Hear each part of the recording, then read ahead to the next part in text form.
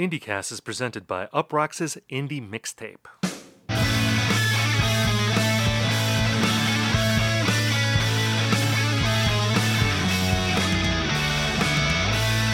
Hello everyone and welcome to IndieCast. On this show we talk about the biggest indie news of the week, we review albums, and we hash out trends. In this episode we talk about the career and legacy of Mac DeMarco. My name is Stephen Hayden, and I'm joined by my friend and co-host. I wonder what he thinks of the new national album cover, Ian Cohen. Ian, how are you? Yeah, I was so excited when I won the Ticketmaster VIP pre-order to design this album cover, but it seems like people aren't particularly pleased with my handiwork right now. I'm bummed out. So, they announced a new album this week. It's called, is it The First Two Pages of Frankenstein? The First Two Pages of Frankenstein. Yes, that's the name of the album. And the cover, how would you describe this? It's like a kid, and I'm bringing it up right now. Do you have it in front of you? Yeah. It's like a kid holding like a head of some sort, like a mannequin head. And, I mean, look, we've talked about this a lot on this podcast about how I like a lot of bands who have either names that I'm embarrassed to say out loud and or terrible cover art, and it's sometimes it's both, like Cymbals Eat Guitars. But I mean, I expect bad album art from Animal Collective or Deftones, bands that maybe are kind of hippie-ish or don't have a great grasp on how tasteful they are. I mean, Matt Berninger was a graphic designer, wasn't he? I don't expect bad album art from bands like The National, right? Well, okay.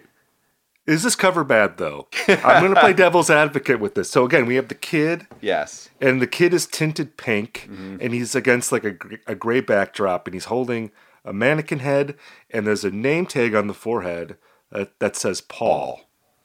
So, I don't know if this is alluding to maybe a lyric on the record. Maybe that's what it is, or if this is just a purely abstract thing. I think it's the font that's bothering people. It's very 2012-ish, Group Love, Walk the Moon, that kind of post-Passion Pit major label indie rock thing going on.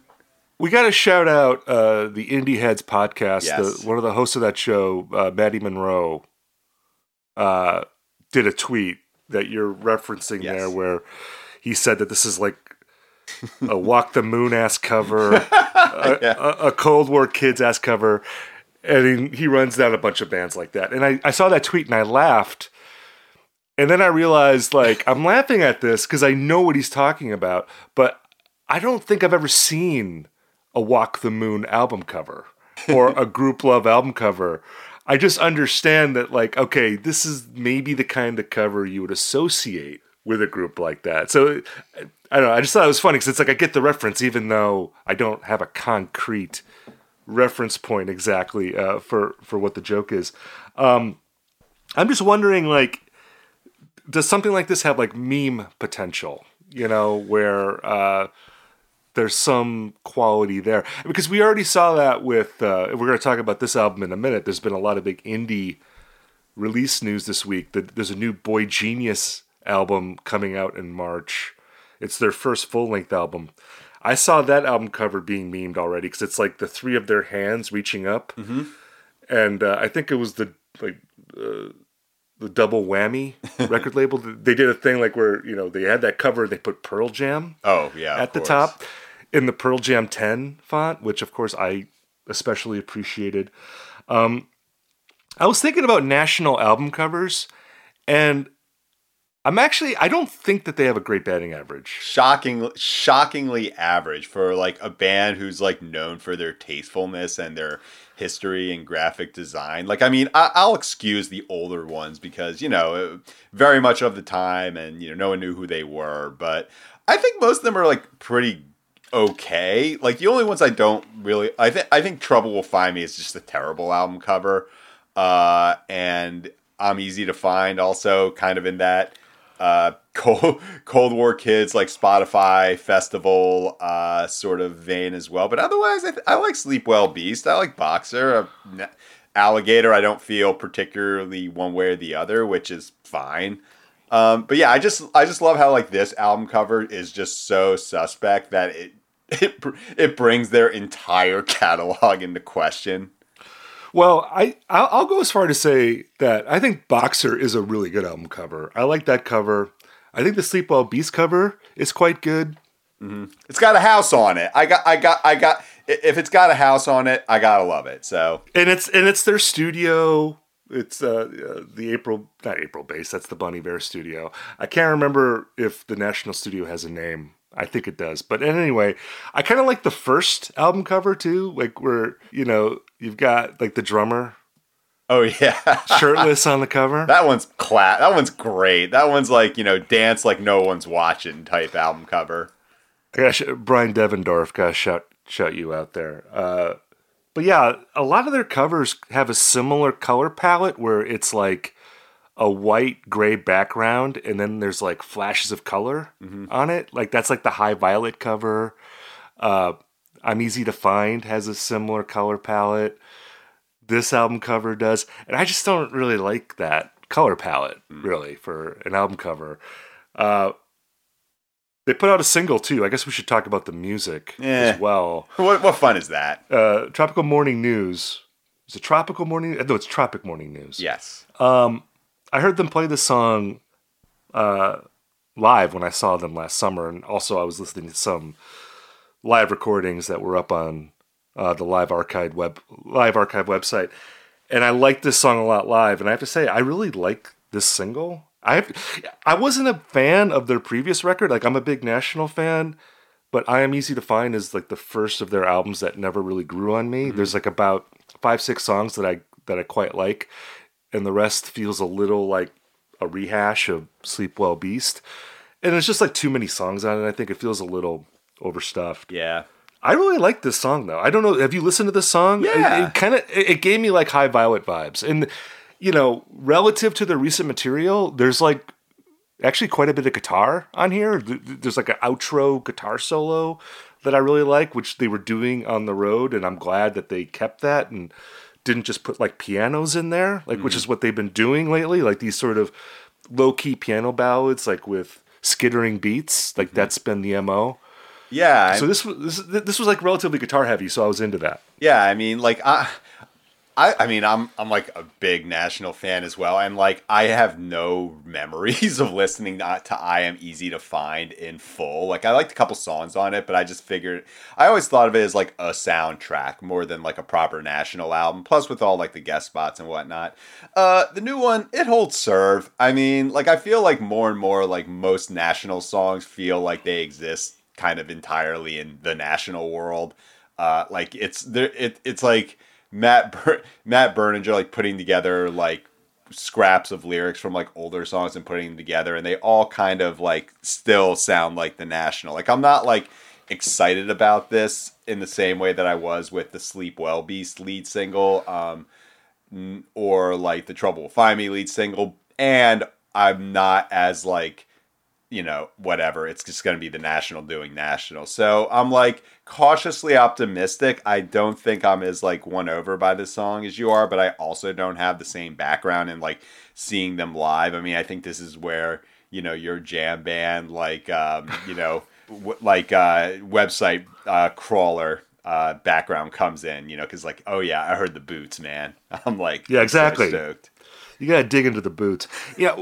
I have no sense of like what their critical standing is at this point. Like piggybacking on your point, they do seem like they've reached a stage where they're just the National, and it doesn't really matter really like what is written about them at this point. You're going to get the usual suspects who make the same points about them being just like a boring dad rock band, and those people come out of the woodwork every time this band does anything.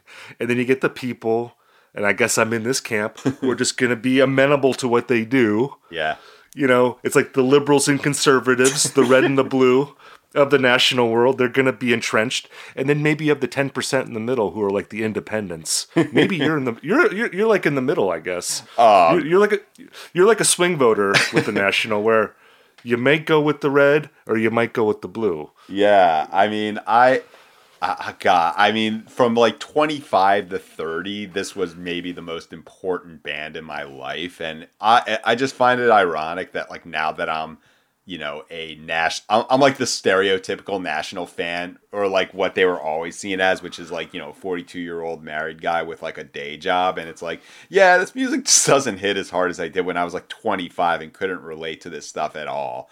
Like I do think that I'm like totally open to whatever this album is gonna bring. But for the past decade, I've been a little cool on the National. I just think that like, they're gonna get like jokes about dad rock, and then it's gonna end up being reviewed by people who like them. So it's kind of like in that Wilco world now, where you probably won't see it on too many year-end lists, but like you won't find like any pans.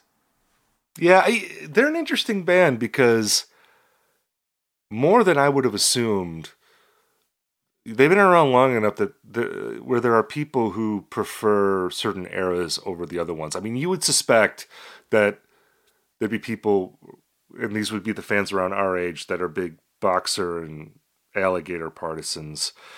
But I see a lot of people who are like, 2010's National is better than 2000's National. And there is like a contingent out there for whom like this recent era is the era. And because Aaron Dessner now has this Taylor Swift association, I do wonder like if this record is going to make a bigger splash. Well, it's got Phoebe and Sufjan and Taylor Swift's on it too. Oh, okay, yeah. So, and this is the first album they've put out since those Taylor Swift records that Aaron Dessner made with her. So, I am curious to see how that affects it. Like if you go see the National now, I feel like if they're gonna play like the Geese of Beverly Road, there are people who like are gonna walk out and get the beer during that song, which seems incredible. Maybe for some people like, to conceive of, but I've been to National shows like where Alligator deep cuts where it was like crickets. Yeah, it's just like a different kind of shifting demographic. I do wonder to what degree the people that loved them in the aughts have moved on and have been replaced by a new audience. Yeah, it's an interesting thing with them. We have to talk about the new Boy Genius record that was announced this week. It's called The Record. Comes out in March. It's their first full-length album. They put out that EP. When was that? Like 2018. 2018. And they're playing Coachella. Yeah, they're playing Coachella. That was like a big deal. Like that and Jai Paul, if I pronounced that correctly, were like the big movers. Yeah, Jai Paul, who's like, does he still only have like 3 songs or something? He has a bunch of songs, but like no proper albums. That's a whole like other rabbit hole, But yeah, like we got to do a Jai Paul episode close to. That's what the people want. But and Boy Genius, I imagine, will be playing other big festivals. Yes. They're probably going to do a tour. Right before we started recording, Rolling Stone dropped their latest magazine cover, and it's Boy Genius on the cover, and they're dressed up like Nirvana was on the cover of Rolling Stone. It must have been 93, like when they're all... But not the corporate magazine suck cover. No, the one where they're all wearing suits. Yes. And, I think it's a funny cover. I enjoyed it. I know that there'll be people who are like, you can't compare them to Nirvana, man. Like, what the fuck? And the headline says something like, this is the super group we need. The Royal We coming out. I thought it was funny. And it does bring to mind the cover of their EP where they're posed like Crosby, Stills, and Nash on the cover of their first album.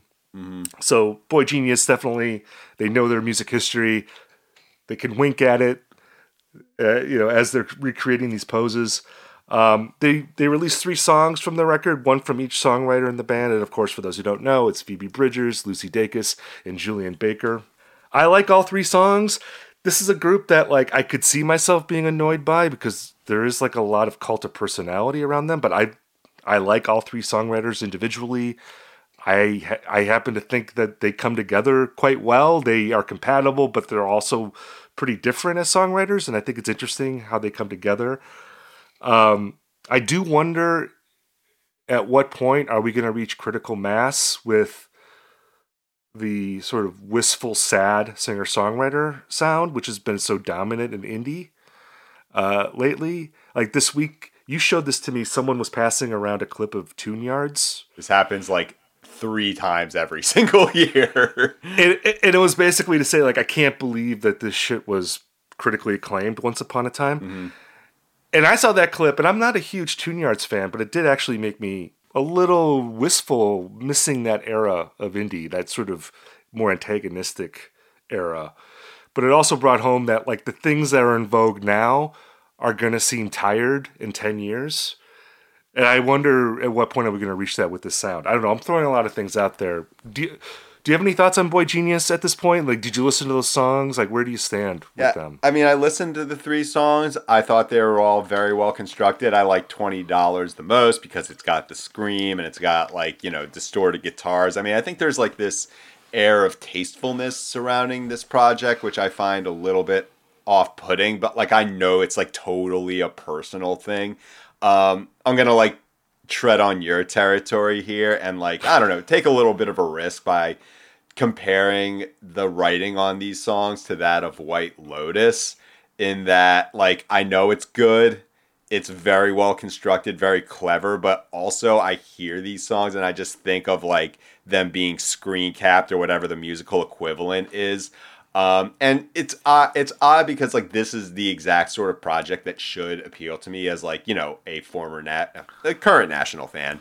You know, it's, like, very singer-songwritery. Nothing about this should make me feel old, but it's the exact things that you mentioned, which is, like, the parasocial component of, like, quoting the tweets online and feeling, like, emotionally invested in, like, their success as a reflection upon myself. Like, I can't generate that for myself, and so for me this would be, like, a pleasant singer-songwriter project, which means that the discrepancy between that and, like, how they're actually received makes me feel a little bit annoyed. And yeah, I do, you know, that the thing about the Tune Yards clip is, like, yeah, I kind of miss that too. You know, like, I miss that, the kind of unpredictability, or just, like, the ability to, like, look at a piece of music or hear it and think, yeah, I can understand why people would not like this just based on the music. You know what I mean? Like, I think a lot of the criticism of boygenius is centered around the exact thing you said about, like, the discourse around it. Like, how many times when we talk about, like, music here and we, like, air our qualms or air our annoyances, it's always about the discourse or, like, the people surrounding it, you know?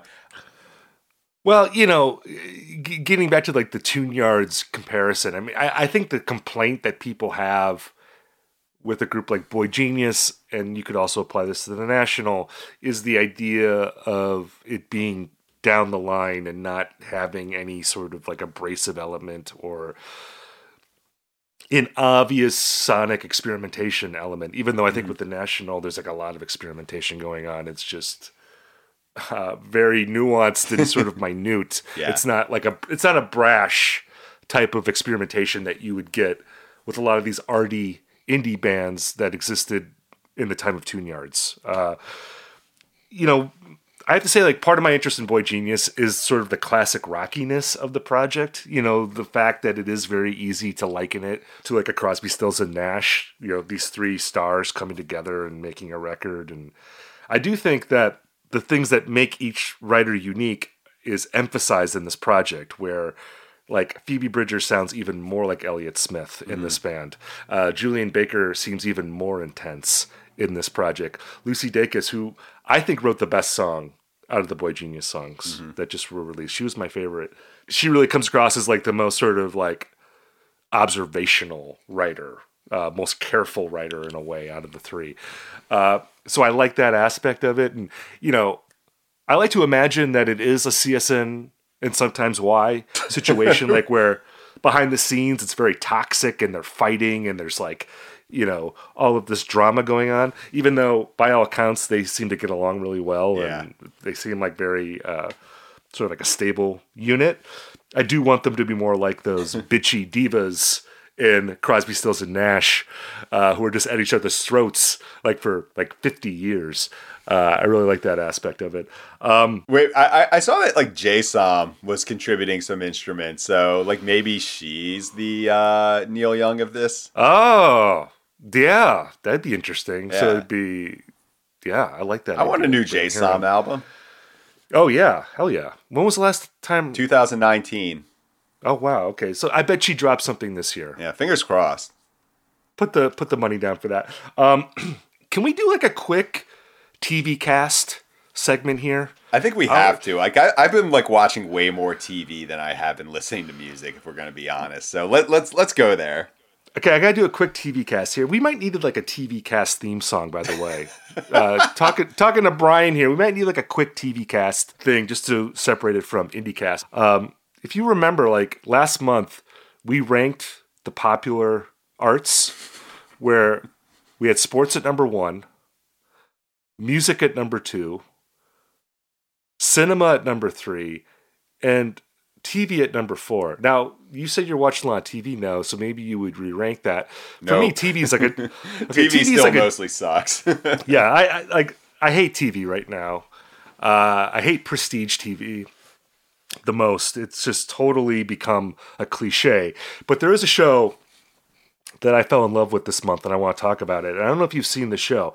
It's on Paramount Plus, so not on one of the major streamers. Tulsa King? Yeah. With Sylvester Stallone. Have you seen the show? Okay, so this is like my favorite new show on TV, and I've not watched a single episode. I'm gonna just get out myself here. Like one of the things I've been doing with the time that's been freed up by not having a lot of music come out is I'm listening to Chapo Trap House, and they had an episode where they just basically explained the plot of this show, like without embellishment, without any exaggeration, like a lot of Stallone accents, and it was the funniest thing I've heard. Like I understand, like Sylvester Stallone's like 75 years old, but like he can kill somebody with a single punch, and also women find him sexually irresistible. But it's like kind of a fish out of water mob show. Yeah. So Sly, he plays this like mafia like capo who goes to prison for 25 years, and he comes out, and his bosses are like, "We're going to send you to Tulsa to start up a new business there." And it's not really clear why they're doing this, but they send him to Tulsa, and he ends up meeting Martin Starr, who some may know from Freaks and Geeks. Others may know from Silicon Valley. Yes. And he's like, and Starr is running like a weed dispensary, and Sly comes in and he like takes over the weed dispensary, and he starts like doing like other moves around town. But then it turns out that there's like a biker gang that runs the town. They run like the nitrous market. Little Sons of Anarchy kind of flavoring in here. It's very kind of jam bandy too. Like they have like the the nitrous tanks. There's like a big plot about like fighting over nitrous tanks in Tulsa. And like you said, like Sly, I think he's like 76, although he might be playing 75 on the show. And look, Sly looks great. I mean, we should all hope to look as good as Sly at 76. But yeah, he's still 76 years old, and he's killing people with his bare hands. He's like bedding women like 30 years his junior. But it's great. It's like such a dumb show, but it's extremely watchable. I love Sly Stallone personally. A magnetic lead actor. All the supporting cast are like people that you've seen in other shows. Like I said, Martin Starr's on there. You have Max Casella, who was on Doogie Howser, and Vinny, right? He was Vinny Del Pino, right? He was Vinny Del Pino, and then he was on The Sopranos for a while. The bald cop from The Wire is in it. He plays sort of like the antagonist in the show. And it's just a show that like you put it on. Every episode is 36 to 40 minutes, so not too long. Very entertaining. No one's going to write a think piece calling it like a incisive social satire of modern day norms. There's pronouns talk on that show though, right? Yeah, there's like a pronouns joke.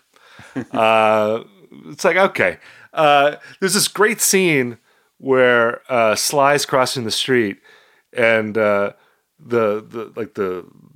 walk sign says like you may cross now, and Stallone says to the machine, I've been waiting my whole life.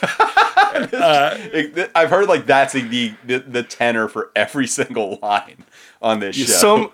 A lot of dumb jokes, but again, very entertaining. I had like a smile on my face the entire time I was watching it.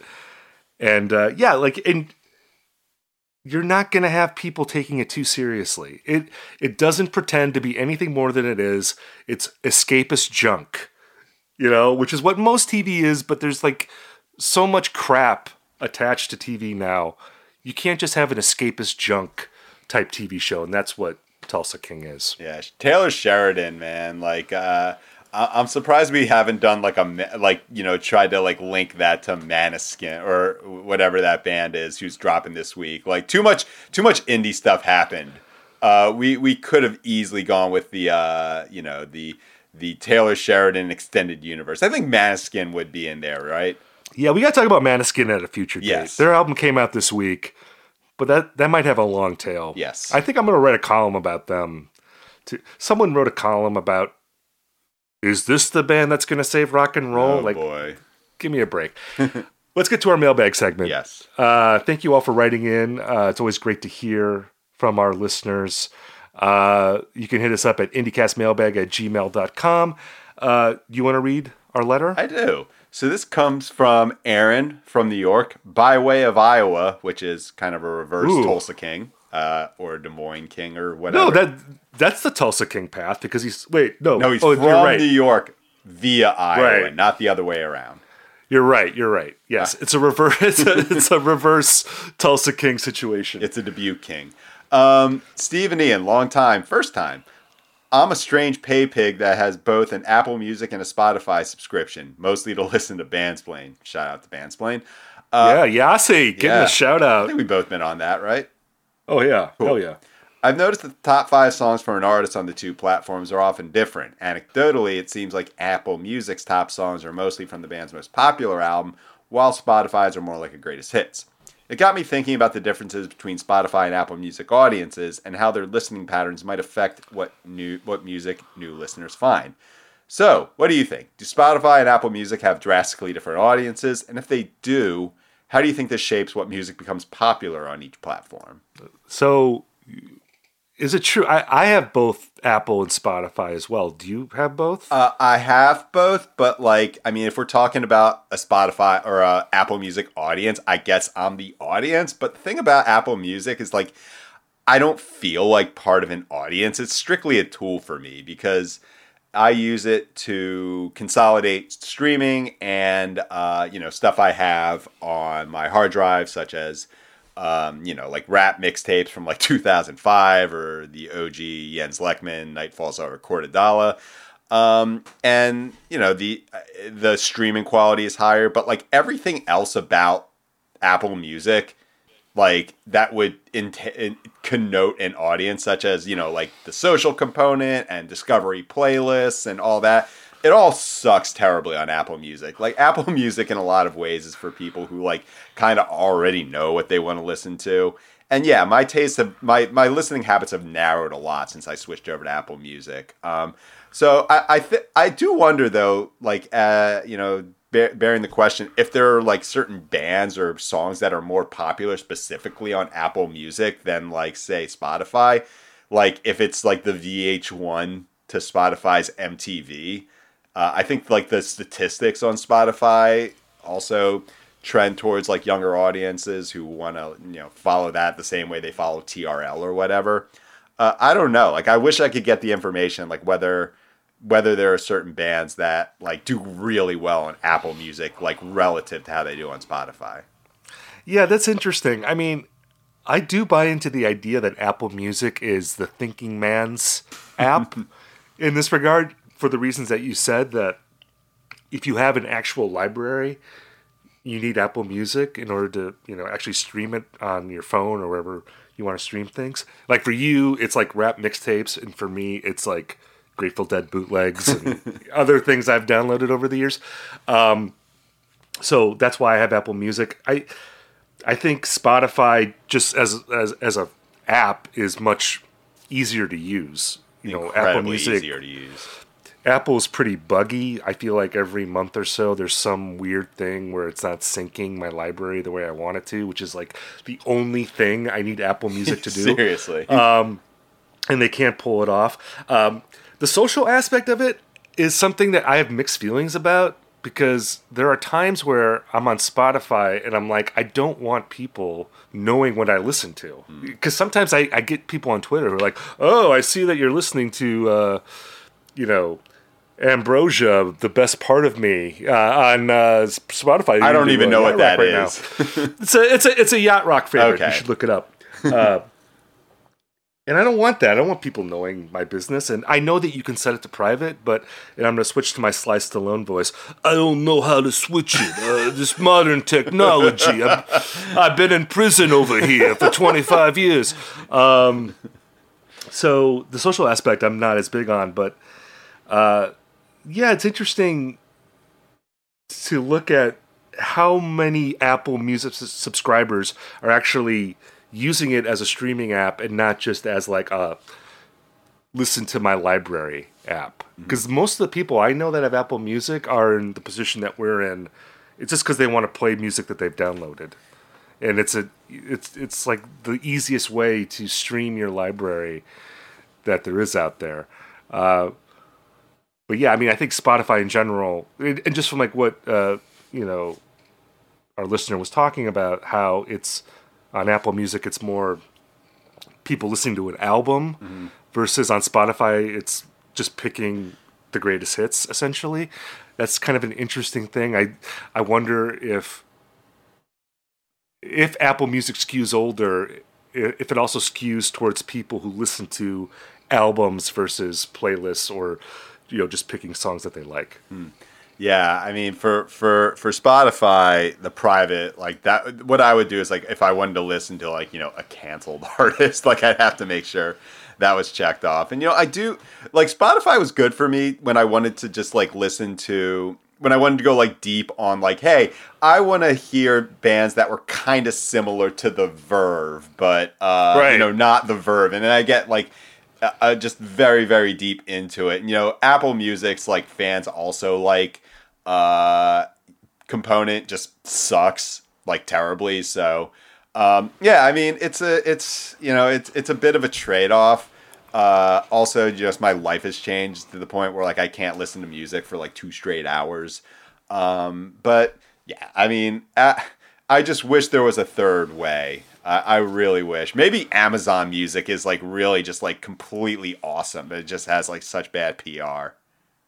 All right, well, let's get to the meat of our episode. And I think we might have missed our 30-minute guarantee again. We've been bad with the 30-minute guarantee. Have we made that guarantee, or is that just like kind of a running gag? Well, no, we're not going to be sending out checks to our listeners or anything, but it's an honorary guarantee. It's a gentleman's agreement with our audience that we get to the meat before 30 minutes. But you got national talk, got Boy Genius talk. Yeah, we didn't even get into like Wednesday or Arlo Parks. Like we got like Obama's 2023 playlist like 75% done, and it's not even the end of January. We don't know that Obama's on the Wednesday train yet. I could see it. He usually puts like a Sharon Van Etten song or like something along those lines. Like I don't think it's a far leap to assume that might be the thing that he does. Can I just say, by the way, Obama, get out of the music writing business. Wait, who do you think you are? Seriously, tens of millions of dollars in your bank account. You're former president. It's tough enough for music writers out here. You got to stay in your lane, dude. Come on. Who's this guy think he is? I don't know, man. This is sort of like the Elon Musk argument. It's like, if you had billions of dollars, like, why would you, like, be on Twitter 24/7? It's like, man, if I had that much money and didn't have to work, I would probably just spend my life entirely based on bullshit. So I kind of understand that. Yeah, well, and look, let's be real. Obama is listening to, like, the same, like, 10 Stevie Wonder songs on repeat. I mean, he's not listening to music. Which is not a bad move, man. Exactly. You're like, you know, how old is Obama now? Is he in his 50s or is he in his 60s yet? I don't know. He's definitely not Tulsa King status right now, but...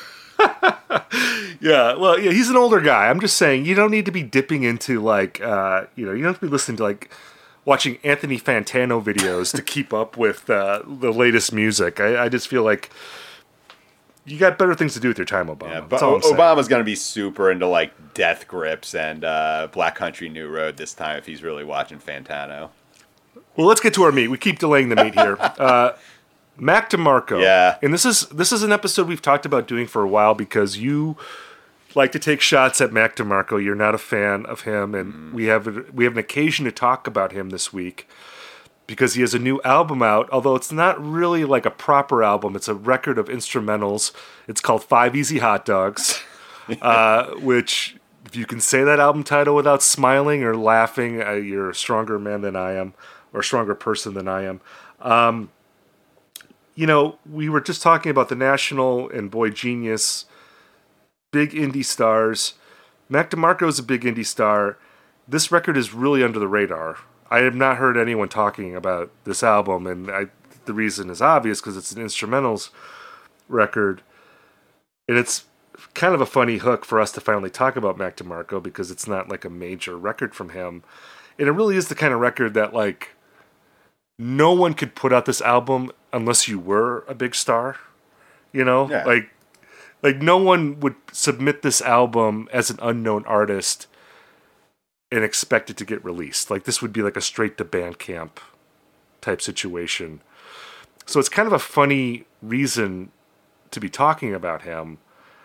Did you even listen to this album? I couldn't find it, man. Like, it's just like one of those situations. Like, yeah, we've seen Ian shit on this artist, so we're not going to send him the promo.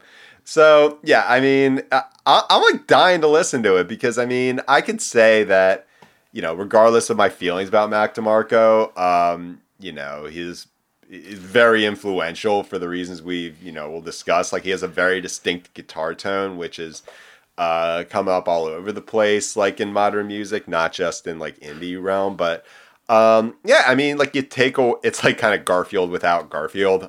You know, you take away the Mac DeMarco like vocal presence and like just the kind of attitude towards it, and I don't know, maybe I like it. So, but yeah, I think this is a good reason to talk about Mac DeMarco.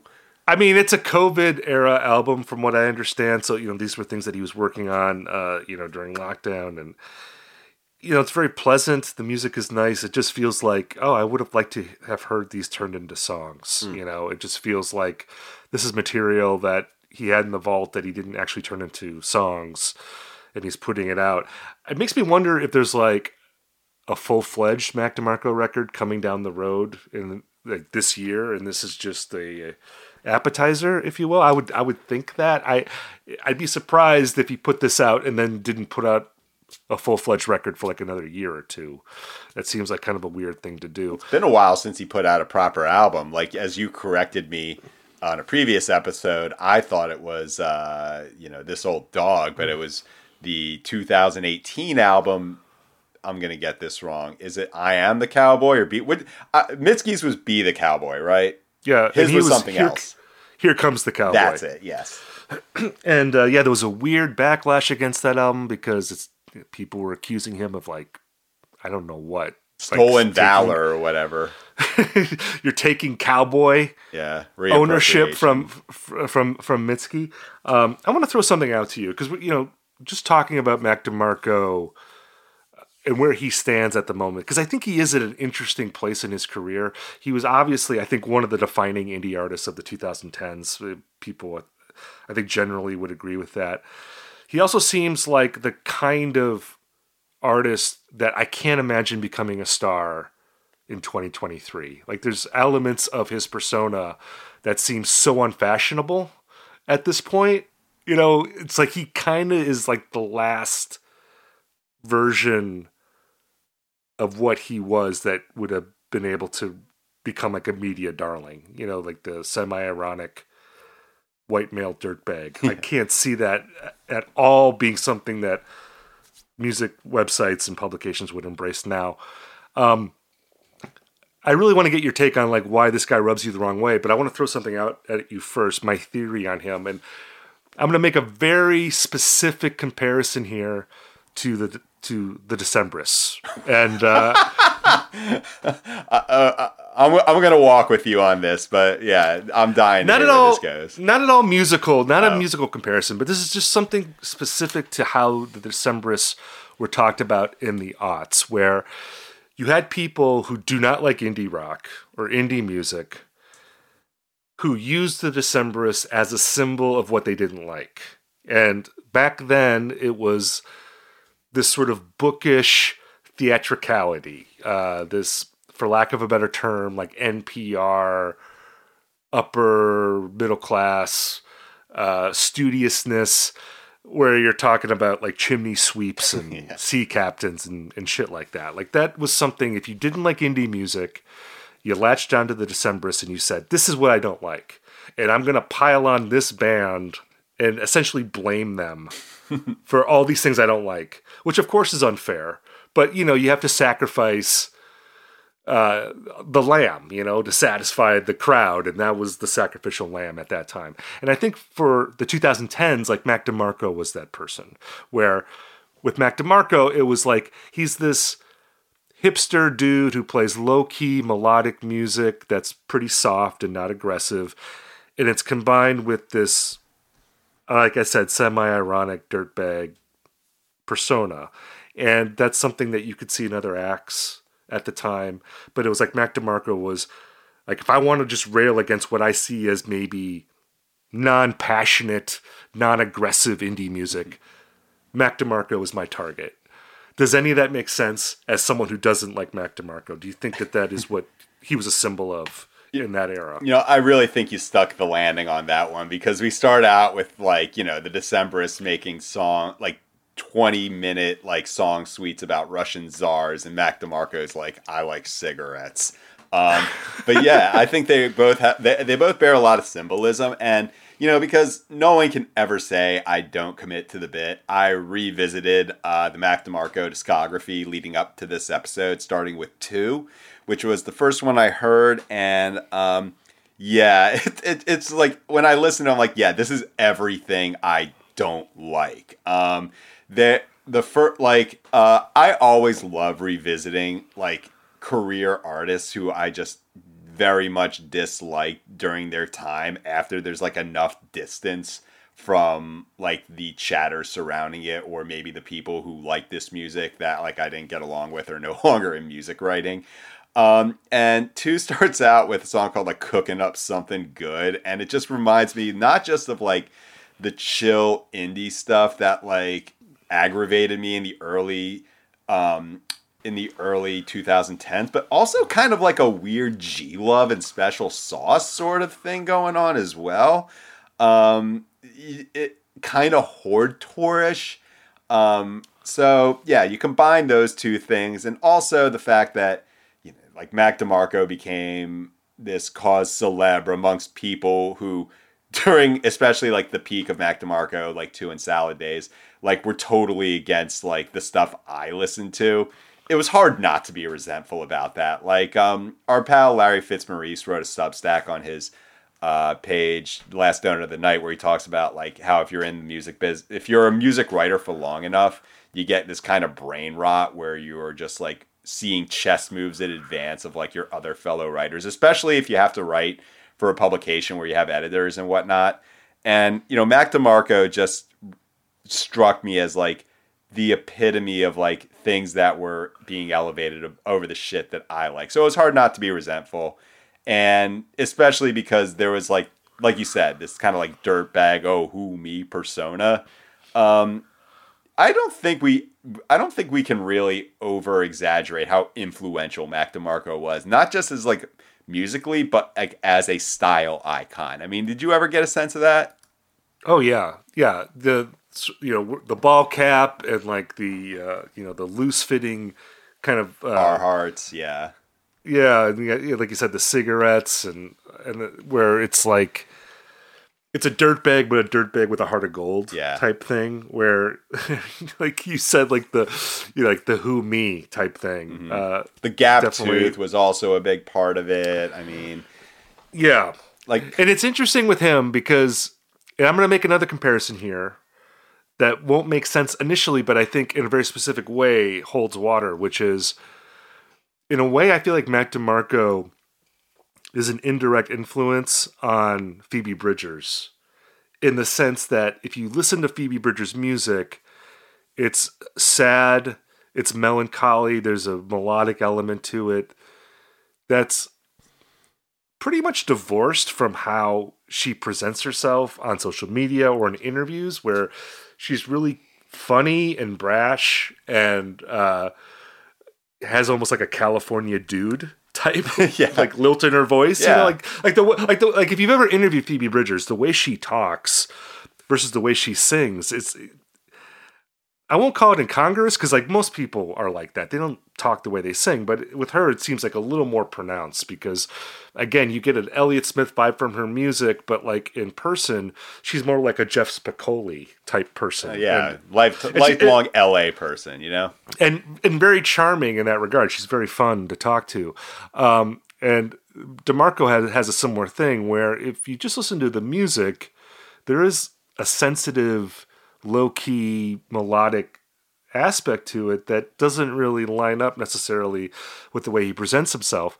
I have to say that like I've always liked Mac DeMarco without quite loving him. You know, I came on board with the same record you were talking about before, too. And it is funny like how he backdoored a lot of 90s and aughts frat guy music into indie music. You mentioned G11 Special Sauce. You know, there is like a little Dave Matthews in there. A lot of Dave Matthews, yeah. And like, even like, you know, stuff like Jason Mraz or something like that. I mean, there is like a little bit of that, like in the strummy kind of like good time, we're hanging out on a beach type music. Although I guess in his case, it'd be like we're hanging out on someone's like fire escape in Brooklyn or whatever. Like some just grimy ass couch. Like this is just like straight up to me, like, I'm thinking of like college dorm. You got like the poster of like Tyler the Creator's Goblin on the wall, and right. Like, this is like I think it's like the 10-year anniversary stuff of 2013 I'm seeing lately, which makes me realize like this and like Odd Future are almost like the Pink Floyd poster or like the John Belushi college poster. Like we're just gonna need like very different benchmarks on which to talk about the college experience. I think that the critical record for him is the one that comes after too, which is Salad Days that came out in 2014. Apple Music calls that the essential album of Mac DeMarco. You know, I know that you're a chillwave fan, and I feel like that's the album where you start to get more chillwave type elements. It's not a pure expression of that aesthetic, but there is something, you know, sort of faded and blurry and nostalgic about his music.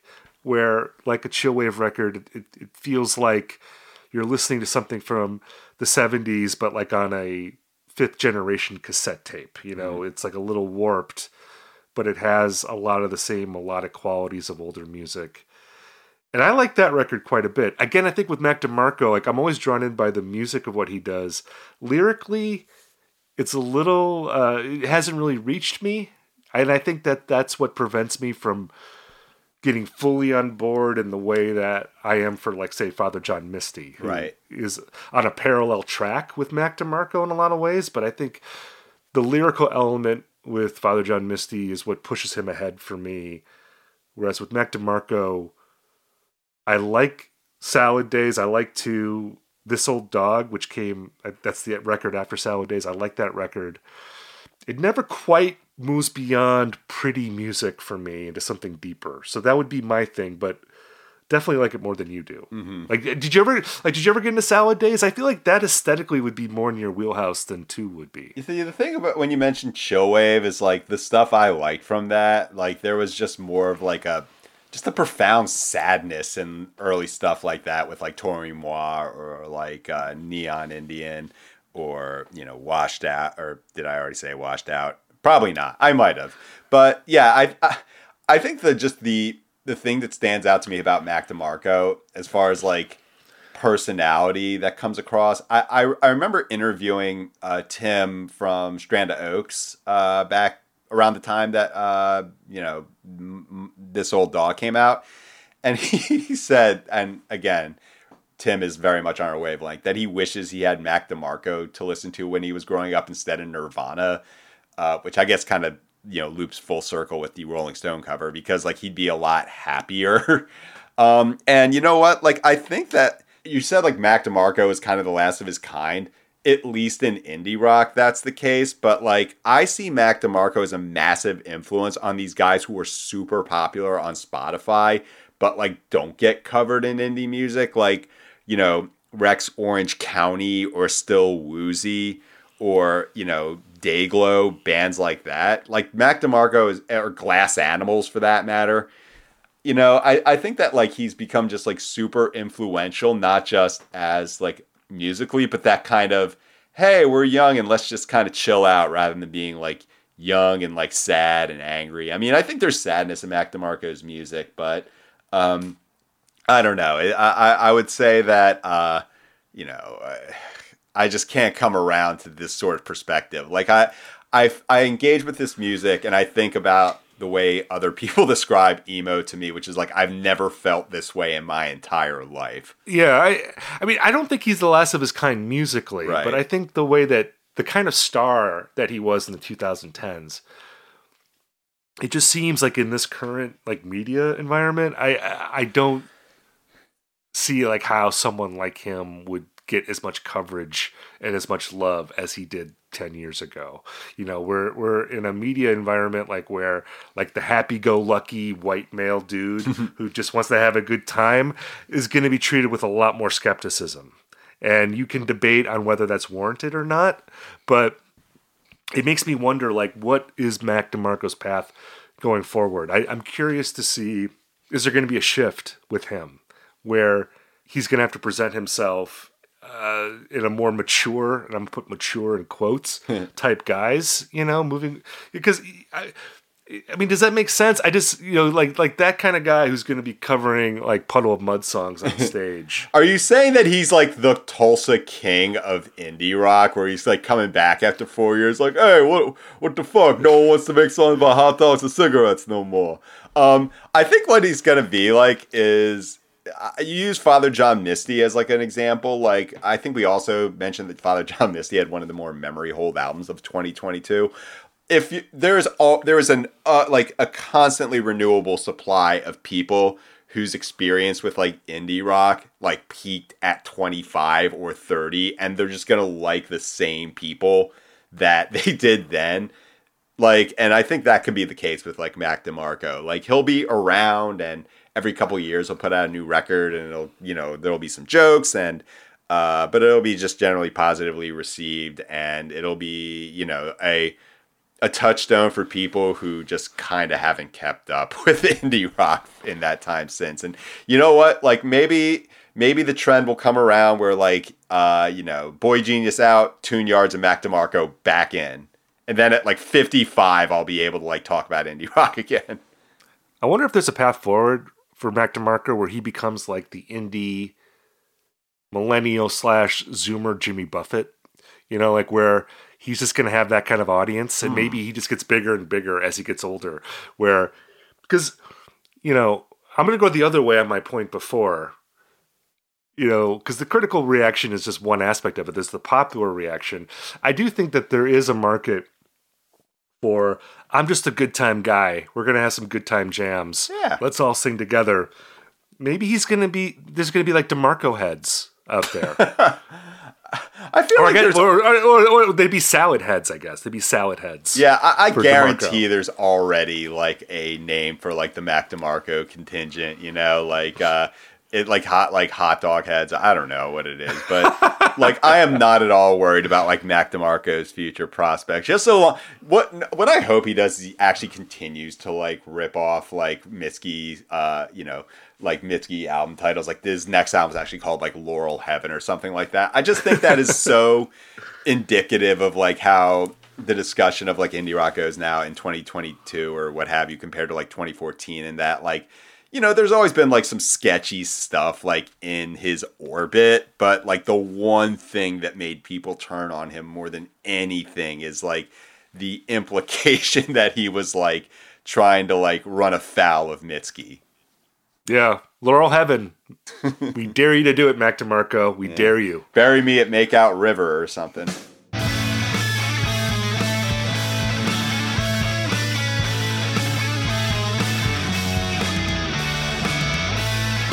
We've now reached the part of our episode that we call Recommendation Corner, where Ian and I talk about something that we're into this week.